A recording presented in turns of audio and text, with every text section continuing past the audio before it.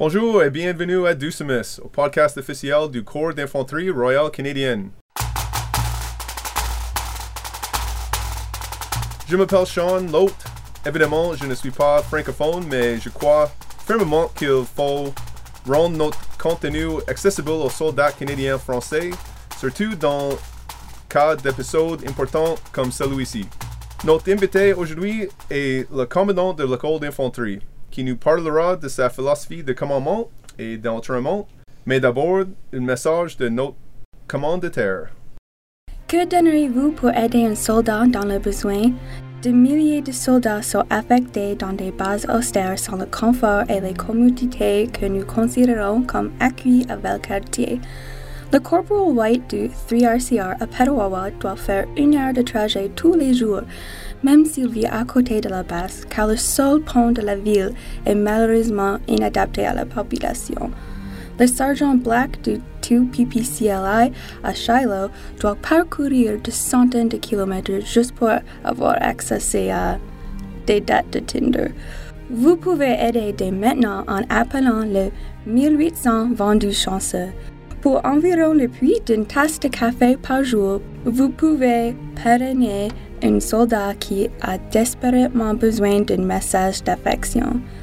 Nous vous enverrons une photo de Corporal White ou de Sergeant Black ou de n'importe qui parmi les milliers de soldats qui ont les besoins de votre aide et qui n'ont aucun moyen de sortir de Shiloh ou de Petawawa. Merci de faire un don aujourd'hui. De retour à l'épisode. Normalement, nous utilisons le prénom dans ce podcast, mais aujourd'hui, nous recevons le lieutenant-colonel Nick Gauthier, le commandant de l'école d'infanterie. Alors, je serai plus formel que d'habitude. Le terme commandant est un terme historique donné aux commandants des écoles de métiers de centre d'instruction au combat à Gagetown. Et comme la plupart des postes de commandant, il s'agit d'une affectation de commandement de 2 ans. Dans le passé, les 3 régiments de la force régulière ont été représentés comme commandants, et ce commandant est un officier du Royal 22e Régiment. Il est entièrement bilingue, plus que moi, qui vient de terminer la moitié de sa première année de commandement. La mission de l'école d'infanterie est d'offrir une formation d'haute qualité en leadership spécialisé et général et d'exécuter des responsabilités du centre d'excellence fonctionnelle afin de permettre le succès des opérations.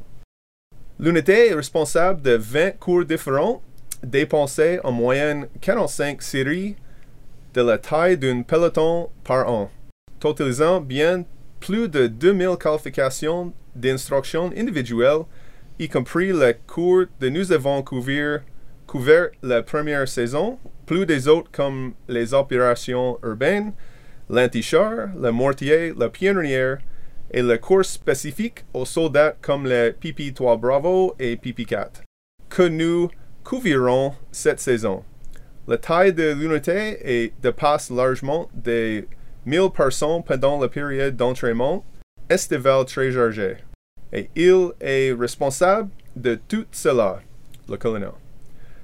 Plus 31 PAM aident de tous les systèmes d'armée, les infanteries aux tactiques.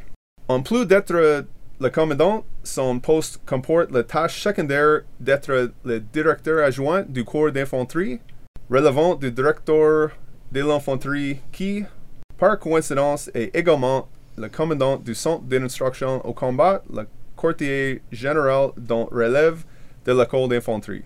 Aujourd'hui, nous parlerons de sa philosophie d'entraînement et de commandement et des autres sujets comme les formes physiques, l'autodiscipline et bilinguisme et la combativité entre les autres choses. Et maintenant, pour l'interview. Bonjour colonel et bienvenue chez Doucemus. Hi Sean.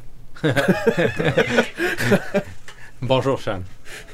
Notre première question portera sur le changement récent que nous avons apporté à certains postes de corps et de l'école qui annulent temporairement leur affiliation régimentaire tout en représentant le corps d'infanterie dans son ensemble. Oui, en fait, ça a été une surprise pour moi quand on m'a expliqué que comme commandant de l'école d'infanterie, je changerais mes accoutrements régimentaires du Royal 22e Régiment pour ceux du Corps royal de l'infanterie canadienne. Mais après réflexion et après l'avoir fait et vécu, je pense que c'est la bonne chose. Je pense que ça envoie un signal et un symbole de tout ce qui est commun entre les régiments d'infanterie.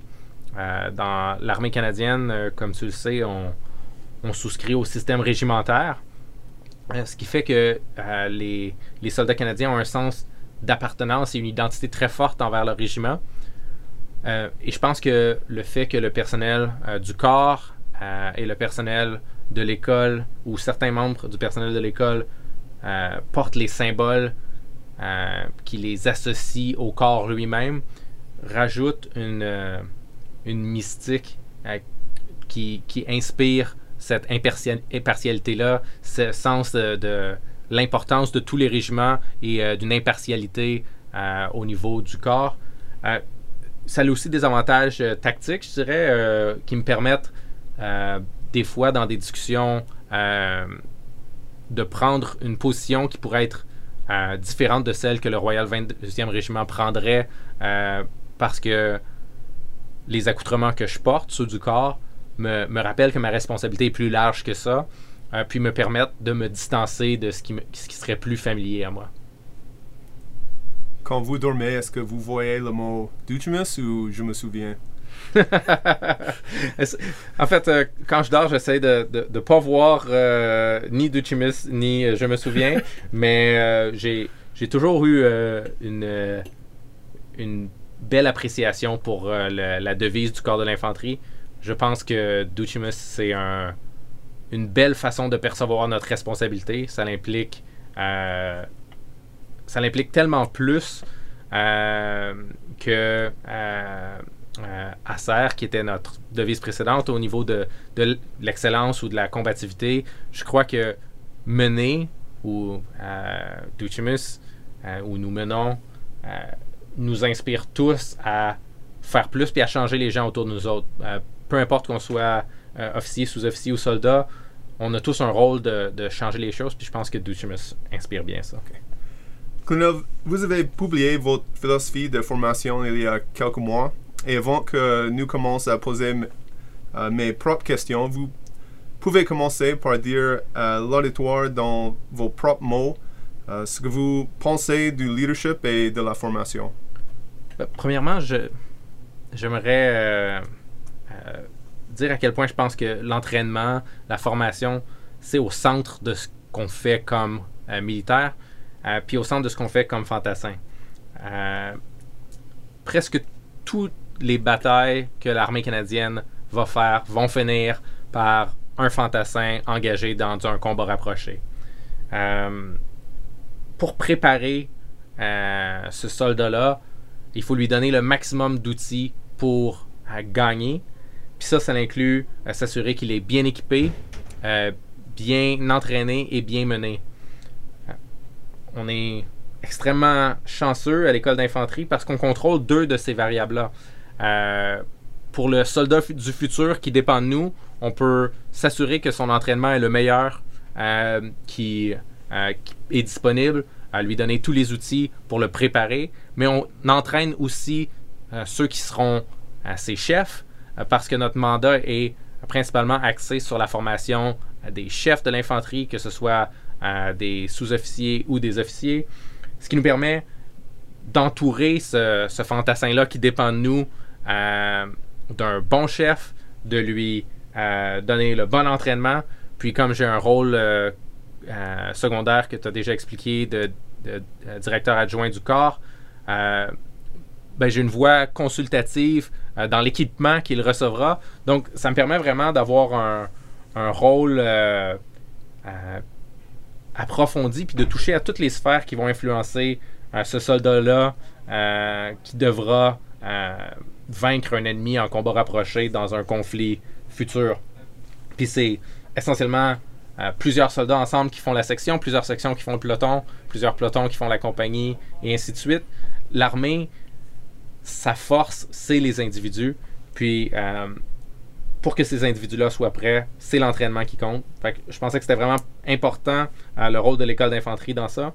Puis c'était important pour moi d'établir ma philosophie au début de mon rôle de commandant pour partager ma vision avec tous les instructeurs et tous les étudiants qu'on a à l'école pour s'assurer qu'ils prennent ça avec le sérieux nécessaire et qu'ils y mettent l'effort requis.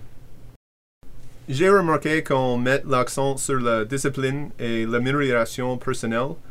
Pouvez-vous en parler? Oui. Pour moi, c'était important aussi de mettre l'emphase sur ceux qui sont vraiment importants dans l'entraînement. Pour moi, la personne clé dans l'entraînement, c'est l'étudiant. L'école ne peut pas transformer quelqu'un en bon soldat ou en bon chef. La seule personne qui peut se transformer, c'est l'étudiant lui-même. Maintenant, l'école a certainement un rôle à jouer. Il doit supporter la personne dans cette transformation, lui fournir tous les outils, l'exposer à des expériences difficiles, lui donner des méthodes, lui donner des techniques, le placer dans des situations où il va vivre, où elle va vivre des défis qui vont préparer cette personne-là à survivre et exceller sur un champ de bataille. Mais vraiment, je vois qu'au centre de cet apprentissage-là, la personne la plus importante, c'est vraiment la personne qui est ici pour apprendre. Puis, évidemment, les étudiants sont ici pour apprendre, c'est leur rôle premier, mais le personnel qui est assigné à l'école n'est pas là seulement pour instruire. Ils doivent eux-mêmes continuer à se développer, se préparer pour les défis qui les attendent dans le reste de leur carrière. Enseigner, c'est une excellente façon d'approfondir les connaissances qu'ils ont déjà. Il n'y a pas de meilleure façon de s'assurer de bien comprendre un sujet que d'être capable de prendre les questions d'une classe d'étudiants qui apprennent sur ce sujet-là, parce qu'ils vont poser des questions dans toutes les directions. Et si on n'est pas un vrai maître du sujet qu'on enseigne, on va vraiment pas être capable de générer une réponse qui fait du sens. Donc, c'est tant pour les étudiants que pour le personnel instructeur, une expérience à l'école d'infanterie, ça va en faire de meilleurs soldats puis de meilleurs chefs. Je pense que c'est extrêmement important que tout le monde réalise à quel point ils ont peu de contrôle sur quand leur talent sera demandé. Ce que je veux dire par là, c'est qu'à partir du moment qu'on est enrôlé et formé dans les forces canadiennes, c'est le gouvernement qui décide s'ils vont utiliser l'armée du Canada. On n'aura pas une deuxième chance de dire « Ah ben j'ai besoin de quelques mois de plus, j'ai besoin de quelques années de plus pour être prêt. » Donc chaque heure, chaque jour compte. Même dans les cas les plus demandants, l'école d'infanterie va offrir un programme d'entraînement qui va s'étalonner sur 8 à 10 heures en garnison dans une journée. Ben, ça laisse quand même 14 ou 16 heures où l'étudiant est en contrôle de son propre temps. Puis ça s'explique aussi aux instructeurs. J'ai l'espoir qu'ils font au mieux de ce temps-là pour s'endurcir physiquement, être plus fort, mais aussi développer leur sens tactique, que ce soit en réparant des motocyclettes ou en lisant des livres sur des sujets qu'ils ne connaissent pas avant, en prenant des cours ou en tissant un réseau social solide qui va être capable de les tenir dans les moments plus difficiles. C'est vraiment une stratégie de balance physique, mentale, sociale qui va faire les soldats les plus forts. Puis je pense que ça serait faux de penser que l'armée peut donner tout ça préfet aux soldats et aux chefs. L'individu a vraiment un rôle clé de s'auto-développer, de prendre les ressources que l'armée lui donne, puis d'aller chercher à l'extérieur de tout ça aussi. Puis il y a un avantage aussi en demandant à chacun de faire sa part du travail, c'est que tout le monde va régler le problème de manière différente. Ce qui est pour toi, Sean, peut-être une habileté que tu vas chercher à en développer en jouant aux échecs avec ton épouse. Peut-être que quelqu'un d'autre va jouer au dard. Donc, vous allez développer des habiletés qui sont différentes. Puis l'armée, c'est un travail d'équipe. Donc quand on va être tous ensemble, on va regarder le même problème, chacun avec nos forces, chacun avec nos différences, puis on va arriver des solutions qui sont légèrement différentes. Puis c'est en mettant tout ça ensemble que collectivement, on va pouvoir avoir un meilleur plan, une meilleure idée, puis être capable de l'exécuter avec plus de flexibilité. Donc, la variance entre les différentes personnes de l'école est quelque chose de bien. On veut pas des soldats qui sont identiques, on veut des soldats qui sont complémentaires. Votre philosophie est aussi mentionné la physicalité. L'armée de terre a récemment fait beaucoup de travail pour mettre au point les tests de combat force et force. Mais à mon avis, selon moi seulement, les normes semblent très faciles à réussir. Espérez-vous d'une certaine façon qu'on mette l'accent sur l'autodiscipline? Vous encouragez les membres qui ne sont peut-être pas aussi en forme que les autres.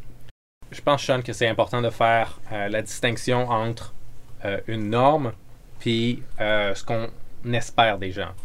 Une norme, c'est comme quand on est dans un environnement académique à l'école où il faut 60% pour passer un test.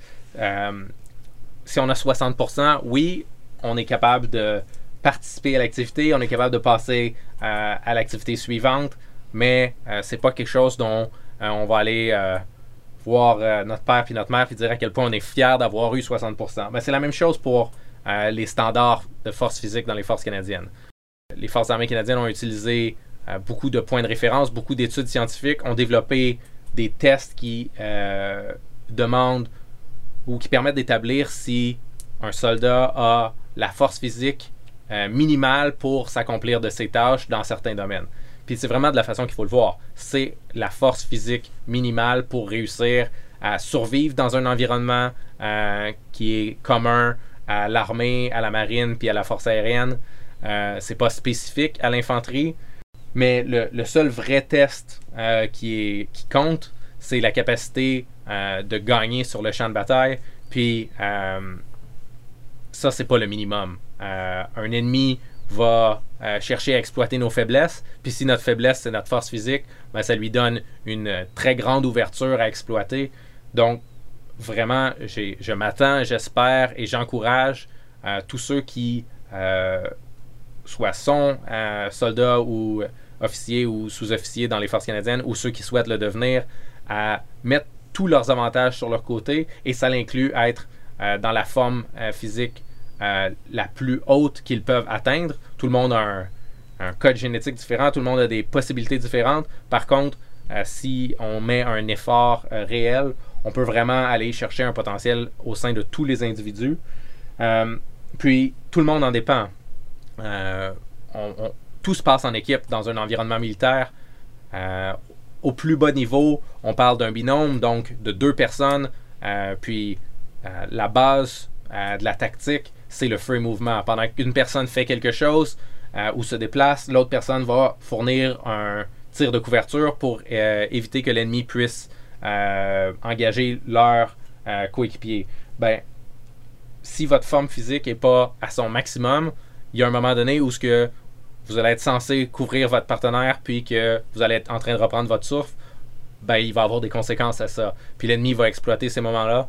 Donc certainement, oui, il y a un standard minimum, mais le besoin et les attentes sont d'être au maximum de votre potentiel. Okay. Par le passé, il y était un peu d'une blague. Vous passez si vous surviviez et vous êtes encore au début à la fin. Nous mettons maintenant davantage l'accent sur le mentorat. Tout est rond le cours de physiquement difficile, mais vous avez mentionné les difficultés et l'inconfort dans votre philosophie.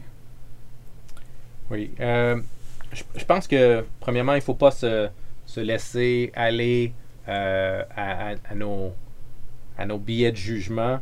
Je crois que depuis le début des temps, tout le monde a cru que c'était plus dur quand ils étaient plus jeunes, quand eux, ils faisaient le cours, que maintenant, cette mentalité-là est normale, mais faut pas se laisser arrêter par ça.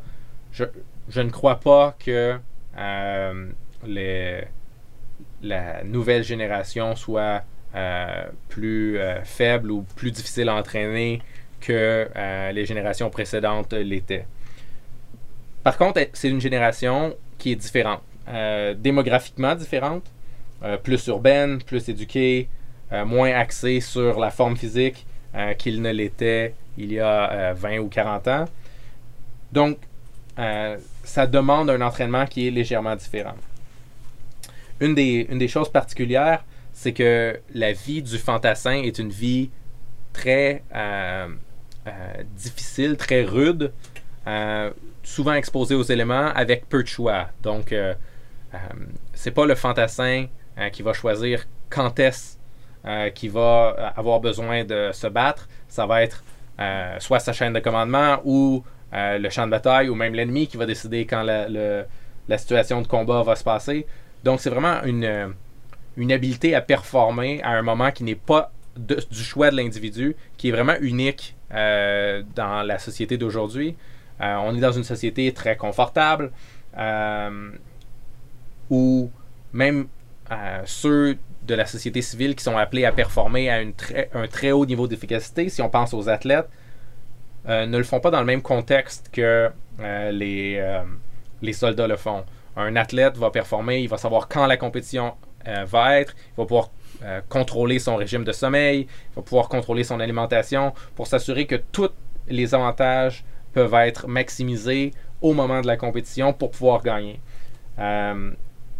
Entraîner un soldat ou préparer un soldat, c'est un mécanisme complètement différent parce que le soldat doit être capable de performer à son efficacité maximum parce que sa vie en dépend dans n'importe quelle température, à n'importe quel environnement, souvent quand il va être fatigué, possiblement quand il va avoir faim.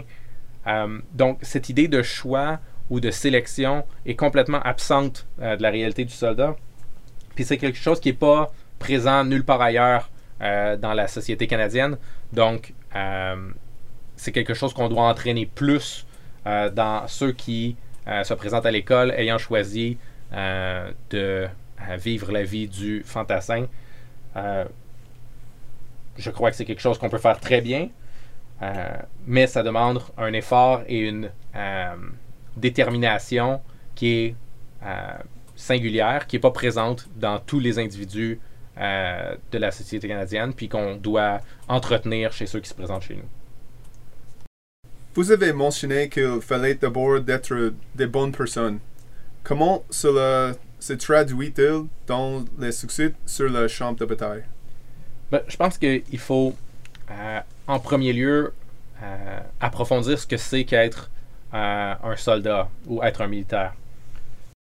Le public canadien, dans le cas des militaires canadiens, nous confie le mandat d'utiliser la force, la violence, pour légitimement faire avancer les causes qu'ils nous confient. C'est une immense responsabilité.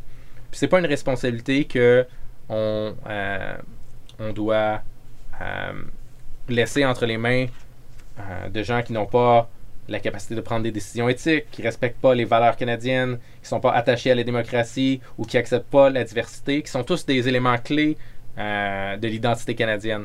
Donc, les Canadiens qui nous confient ce mandat-là comme leur militaire ont le droit de demander le mieux de nous, puis ça inclut être des bonnes personnes.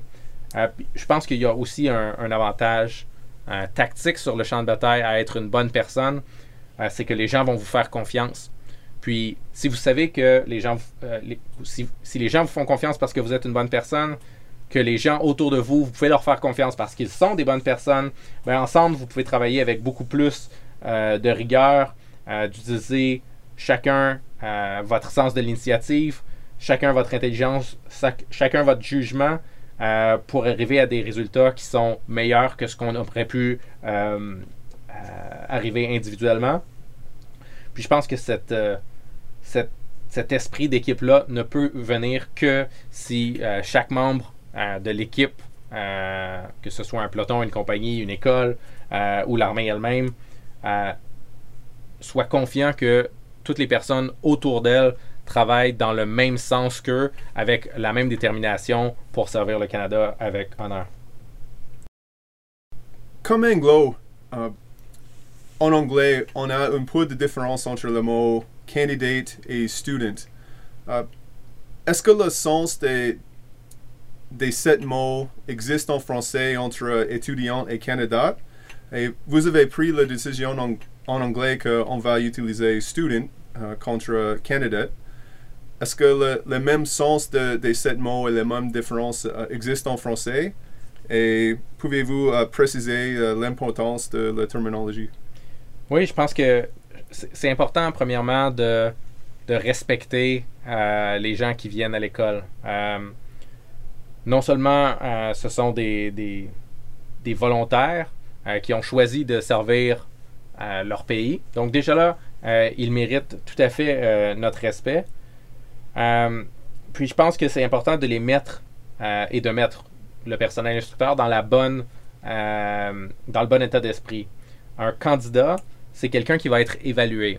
Comme sur une entrevue, quand on présente sa candidature à une entrevue, on se présente, la personne qui fait l'entrevue va vous évaluer, va savoir si vous avez les caractéristiques que la compagnie recherche, si vous avez les forces qu'ils souhaitent avoir ou voir dans leurs employés. Tandis qu'un étudiant, quand il se présente à un cours, il est là pour apprendre, pour se développer, pour changer. Et puis je pense que c'est ce qu'on voulait, ou ce que je voulais emphaser dans la façon qu'on perçoit les personnes qui viennent à l'école, c'est qu'ils ne sont pas là pour nous montrer qu'ils savent déjà tout ce qu'on leur a à apprendre. Ils sont là pour activement prendre ce qu'on a à leur offrir, aller chercher les connaissances, les habiletés que l'école d'infanterie peut leur donner. Oui, pour faire ça, on doit évaluer leur progrès, mais la fonction première de l'école, ce n'est pas de vérifier que les personnes sont adéquates et prêtes, c'est de vérifier, c'est d'outiller ces personnes-là pour les défis qui les attendent. Puis comme ils ont choisi de devenir des membres de la profession des armes, des chefs, ils vont avoir besoin de ces outils-là pour servir ceux qui vont dépendre d'eux à la hauteur de leurs attentes puis de leurs besoins. L'un des changements que vous avez apportés depuis que vous avez pris le commandement était de modifier l'horaire quotidien pour qu'il ressemble davantage à celui d'un bataillon, avec des groupes des ordres de mise à jour, des briefings et des ordres où vous donnez la directive. Pourquoi est-ce que c'était important à vous? Bon, en fait, j'ai fait ce changement-là, premièrement, pour répondre à mes besoins à moi. Mon expérience précédente est dans des unités de campagne. Je crois que la plupart de nos instructeurs partagent cette expérience. Donc, c'est beaucoup plus facile pour moi comme pour eux de retomber sur un modèle qu'ils connaissent. On peut perdre moins de temps à essayer de leur apprendre comment une école fonctionne si elle fonctionne comme une unité de campagne, comme celle d'où ils arrivent. Comme ça leur permet de se concentrer sur l'instruction qu'ils doivent donner, sur le contenu et pas sur le contenant. Ils reconnaissent la forme. Puis c'est aussi une réalisation que l'école d'infanterie apprend à ses étudiants à penser d'une certaine façon, à organiser leurs tâches, organiser leur temps, organiser leur communication avec les autres d'une certaine façon, qui est la façon militaire. Donc, d'utiliser la même façon pour organiser l'école était logique. Puis, c'est une façon qui marche, qui est éprouvée. Donc, pourquoi en inventer une autre? Une question au sujet de la taille de l'école d'infanterie contre l'école d'infanterie américaine de Fort Benning. Ils font tout à 2 niveaux au-dessus de nous, comme grade et comme la taille de leur école aussi.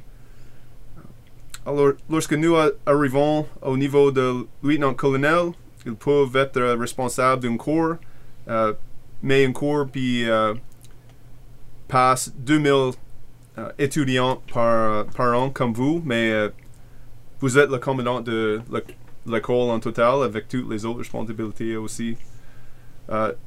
Nous avons des majors responsables de compagnie qui dépensent plusieurs cours différents et des capitaines dans certains cas, des adjudants responsables de cours et de spécialités. Qu'est-ce que cela signifie pour votre champ de responsabilité pour repart aux États-Unis ou à des autres partenaires de l'OTAN? Ben, je pense que ce qui est clé dans la réponse à ta question, je vais la séparer en deux. Premièrement, au Canada puis dans les forces armées canadiennes, on aime beaucoup, par proximité, se comparer à nos collègues américains. Puis, évidemment, comme la population canadienne reflète à peu près la population de l'État de la Californie, tout est relativement plus petit au Canada, et c'est correct. Par contre, si on se compare à beaucoup de nos autres alliés de l'OTAN, on est parmi les 7 plus puissantes armées de l'OTAN, ce qui veut dire qu'il y en a 23 autres qui sont des pays plus petits, des armées plus modestes, puis qui nous regardent un peu avec la même inspiration ou le même respect que nous, on regarde l'armée des États-Unis. C'est ensemble qu'on remet les choses à leur place, puis je pense pas que on doit se sentir diminué devant la grosseur de l'armée des États-Unis. C'est un pays beaucoup plus populeux que le nôtre. L'armée canadienne est à l'image du Canada, et ça nous apporte beaucoup de force, puis ça nous permet de servir de modèle à beaucoup de pays qui sont dans notre situation ou plus modestes, pour lequel le modèle américain ne fonctionne pas parce que c'est un modèle qui fonctionne sur la masse et sur la taille, tandis que notre modèle est plus humain dans sa grandeur et permet d'être plus adaptable à des pays plus petits. Je dirais, pour ce qui est du grade, c'est un bel exemple où ça nous permet de faire la distinction entre les responsabilités puis le grade. Oui, l'armée est une structure hiérarchique. Les grades représentent la place des individus à l'intérieur de cette hiérarchie-là, mais au-delà de ça, la réalité de l'armée, c'est que tout dans l'armée est un travail d'équipe. Puis les impacts sont aussi grands, sinon plus grands, quand n'importe qui à l'intérieur de la chaîne de l'équipe ne peut pas faire son travail. Puis je crois pas parce que j'ai le privilège d'être à la tête de l'école, mon travail a une plus grande importance que ceux des instructeurs qui fournissent l'instruction aux étudiants qui passent par l'école. Loin de là, si vous demandez aux étudiants à la fin de leur cours qui va avoir le plus, qui va avoir eu le plus grand impact sur eux, qui va les avoir le plus changé, je serais très très très surpris s'ils nomment le commandant de l'école. Toutes les chances sont que ça va être le commandant de leur section qui va avoir pris le temps d'être avec eux, de leur montrer des choses nouvelles, de travailler avec eux dans les moments difficiles. Donc, c'est vraiment tout ensemble que la machine de l'école peut fonctionner. J'ai le privilège d'être à la tête, mais tout ce que ça me confère, c'est une responsabilité de m'assurer que tout le monde à l'intérieur de l'école est capable d'avoir les ressources, les directions, l'espace pour faire leur propre travail, pour que tout le monde ensemble, on puisse livrer ce qu'on doit, qui est le meilleur entraînement possible pour les étudiants qui nous sont confiés. Il y a 2 commandants, le lieutenant-colonel Haynes a mis en œuvre l'initiative visant à ramener au sein du corps d'infanterie des capacités de soutien au combat comme des armes anti-blindées ou anti-chars, des mortières et des pionnières. Le dernier commandant, le colonel McGregor, a supervisé le lancement de ces équipements et maintenant nous les utilisons normalement comme n'importe quel autre parcours. Pouvez-vous nous dire ce que vous pensez de ces capacités et de leur importance pour l'infanterie? Oui, les capacités d'appui tactique sont pour l'infanterie une source de soutien au combat intégral au bataillon. Et ça fait toute la différence du soutien qu'on reçoit des autres armes.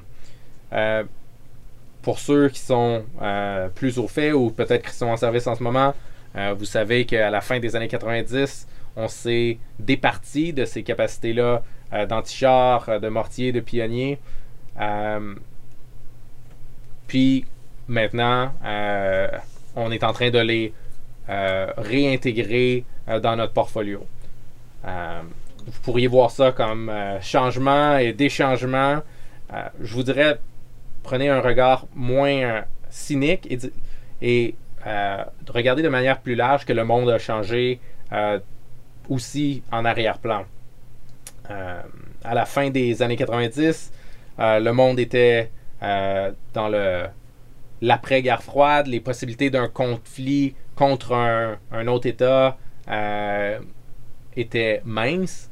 La plupart des conflits étaient des conflits où des États sombraient dans le chaos ou des guerres civiles internes à un État, pas des conflits comme ceux qu'on anticipait dans la guerre froide où des États se battaient avec toutes leurs ressources dans des guerres à grand déploiement. Donc, les décisions qui avaient été prises, c'était de dire, pourquoi l'infanterie a-t-elle besoin de son soutien intégral sous la forme de mortier s'ils peuvent faire appel aux ressources d'artillerie? Pourquoi avoir de l'antichar si on peut faire appel aux chars pour se débarrasser des cibles blindés ou des chars d'assaut de l'ennemi? Pourquoi faire appel à des pionniers si on peut simplement mobiliser des ingénieurs? Puis dans le contexte de petites forces opérationnelles, de missions de paix, de missions de tâches autres que la guerre, tout ça faisait beaucoup de sens. Par contre, le monde a rechangé et aujourd'hui, la possibilité d'un conflit contre un État est quelque chose qui est envisageable de manière réaliste. Ça veut dire que là, on ne peut pas compter sur les ressources d'artillerie parce qu'elles vont être impliquées dans une guerre d'artillerie divisionnaire. On ne peut pas s'assurer, on n'a pas la garantie du soutien des ingénieurs de combat parce qu'eux-mêmes ont des tâches spécifiques qu'ils vont accomplir au niveau de brigade ou au niveau de division pour soutenir un plan d'obstacles. Donc, toutes ces ressources-là qui, dans des petits conflits, pouvaient être confiées à un commandant d'infanterie, sont maintenant appelées à servir des organisations plus grandes. Ce qui, malheureusement, déshabille un peu le commandant de bataillon d'infanterie qui ne sait pas s'il va pouvoir garantir cet appui-là quand il va en avoir besoin. Donc, pour l'infanterie, d'avoir ses propres capacités anti-chars, son mortier et ses pionniers, ça permet au commandant de pouvoir faire ses plans et d'exécuter sa bataille en sachant qu'il a ces ressources-là qu'il contrôle à son niveau. Je vous ai fourni une réponse très propre à ma propre perspective comme lieutenant-colonel. Par contre, il y a beaucoup d'avantages qui sont au niveau du soldat. La vie de soldat est une vie difficile, extrêmement enrichissante, mais aussi souvent routinière. D'avoir des capacités différentes, comme celles des éléments de l'appui tactique, permettent à un soldat qui a progressé dans une compagnie de fantassins de pouvoir essayer des choses différentes, d'exploiter des capacités qui sont moins utiles comme fantassin, disons, normal.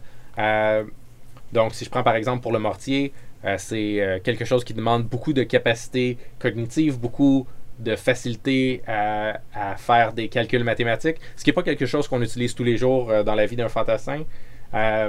Les tâches de pionnier appellent aux soldats à manipuler des explosifs, à calculer des charges, à trouver des façons originales d'arriver à des résultats, puis à supporter leur chaîne de commandement. Donc, il y a vraiment une vie différente. Puis, comme tout le monde, les fantassins aussi aiment se réinventer, aiment faire des choses nouvelles, découvrir plus, apprendre. D'avoir ces capacités-là à l'intérieur de notre métier, ça permet aux fantassins de varier leur expérience puis de rester intéressés puis d'éviter ce mécanisme de routine-là. Puis quand ils auront fait de l'appui tactique, ils pourront revenir avec une énergie nouvelle au sein de l'infanterie de ligne, puis travailler ensemble puis être meilleurs parce qu'ils ont ce bagage-là aussi. Donc, ça nous permet vraiment de varier notre portfolio, si on veut. Votre philosophie mentionne l'importance du bilinguisme, non seulement parce que nous avons besoin pour les points de promotion, mais aussi parce que nous aide à parler aux autres Canadiens, à un plus grand nombre de nos subordonnés et à plus de gens dans le monde. Pouvez-vous nous en dire plus que ce que vous pensez du bilinguisme dans l'armée? Je pense que le bilinguisme est une caractéristique clé de l'identité canadienne. Je pense que c'est extrêmement important comme militaire canadien qu'on s'attache à cet élément-là de ce que c'est être Canadien, parce qu'il faut qu'on représente les personnes qui nous chargent de notre mandat. C'est une démocratie. On doit être représentatif de la population canadienne. Il y a aussi une variété d'avantages sur le champ de bataille à maîtriser le français ou l'anglais. Les Britanniques et les Français ont été deux puissances coloniales importantes, ce qui a eu pour résultat que beaucoup de pays dans le monde maintenant ont comme langue première ou comme langue secondaire le français ou l'anglais. Que les soldats canadiens maîtrisent ces deux langues-là nous permet d'avoir une interaction directe avec plein de gens dans les pays où on est déployé, qui nous permettent d'atteindre notre mission avec une flexibilité qui est très rare parmi les autres armées. Je dirais aussi qu'il y a un bel exercice de développement personnel dans l'apprentissage d'une autre langue. C'est bon pour le cerveau, ça nous garde flexible, ça nous permet d'avoir une certaine plasticité dans comment on pense. Puis, même si on ne pense pas régulièrement aux soldats comme des intellectuels, tous les soldats sur le champ de bataille sont confrontés à des décisions difficiles, souvent de vie ou de mort, dans des délais de décision qui sont très courts. Puis, d'avoir des soldats qui pensent avec rigueur, qui ont entretenu cette capacité à penser à travers l'apprentissage d'une langue seconde, ça nous fait des soldats qui sont meilleurs et en qui on peut avoir confiance parce qu'ils sont capables de prendre les bonnes décisions sur le champ de bataille. Je voudrais améliorer mon bilinguisme. Pourriez-vous m'expliquer la différence entre dessous et dessous? Parce que selon moi, ils sont le même mot. Oui, j'ai une discussion similaire avec ma femme régulièrement sur est-ce que 3 et 3 sont la même chose. Mais ça, c'est les détails du bilinguisme. Je dirais la prononciation, c'est la dernière chose, puis probablement la moins importante. Toi comme moi, l'important, c'est pas que les gens ne sachent pas qu'on parle dans notre langue seconde. Ce qui est important, c'est qu'on puisse se faire comprendre, puis ça fonctionne très bien. Donc, j'applaudis tes efforts, Sean, à recevoir ce podcast en français. Je sais que c'est difficile, mais je pense que, comme dans tout ce qui est en lien avec le bilinguisme, ça l'ouvre une porte, puis les bénéfices valent définitivement les coûts puis les efforts que tu investis là-dedans. Nous parlerons ensuite du concept d'apprentissage par l'échec, que nous avons essayé d'instructualiser par le biais du processus d'examen après action, mais il nous reste encore beaucoup de chemin à parcourir.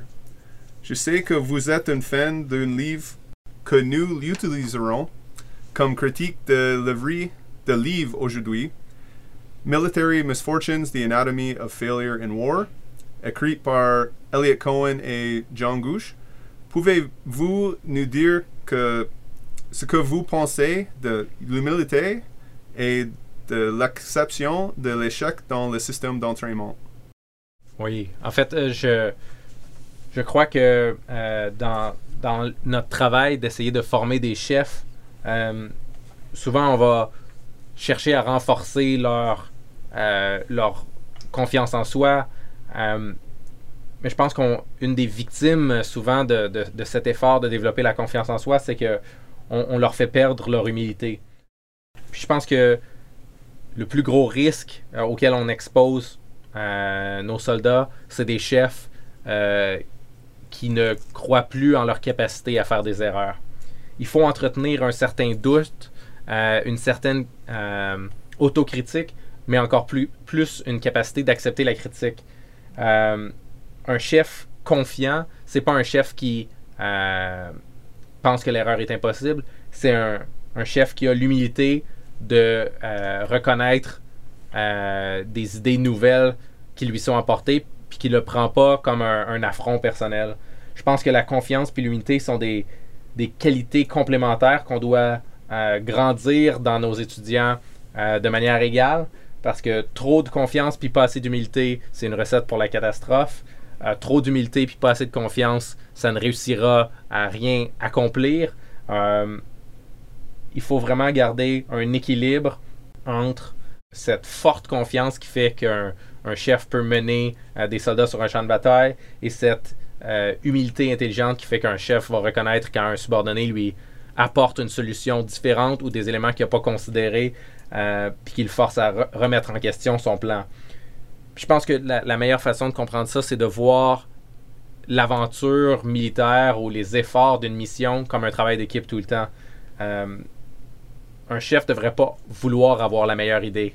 Tant que la meilleure idée émerge de son groupe puis qu'il est capable de la reconnaître puis de permettre à cette idée-là d'encadrer ce que le groupe fait, ben, tout le monde gagne. C'est vraiment un travail d'équipe. Faut que chaque membre veuille faire de son mieux, faire le mieux qu'il peut, puis qu'ensemble, le groupe puisse aller chercher la solution qui est la meilleure, parce que les membres d'une équipe militaire ne sont pas en compétition les uns contre les autres, ils sont en compétition contre l'ennemi, puis on ne doit pas oublier ça. La dernière chose que je vous demanderai est le concept de combativité ou agressivité, si vous voulez. Où est-ce qu'il y a une différence?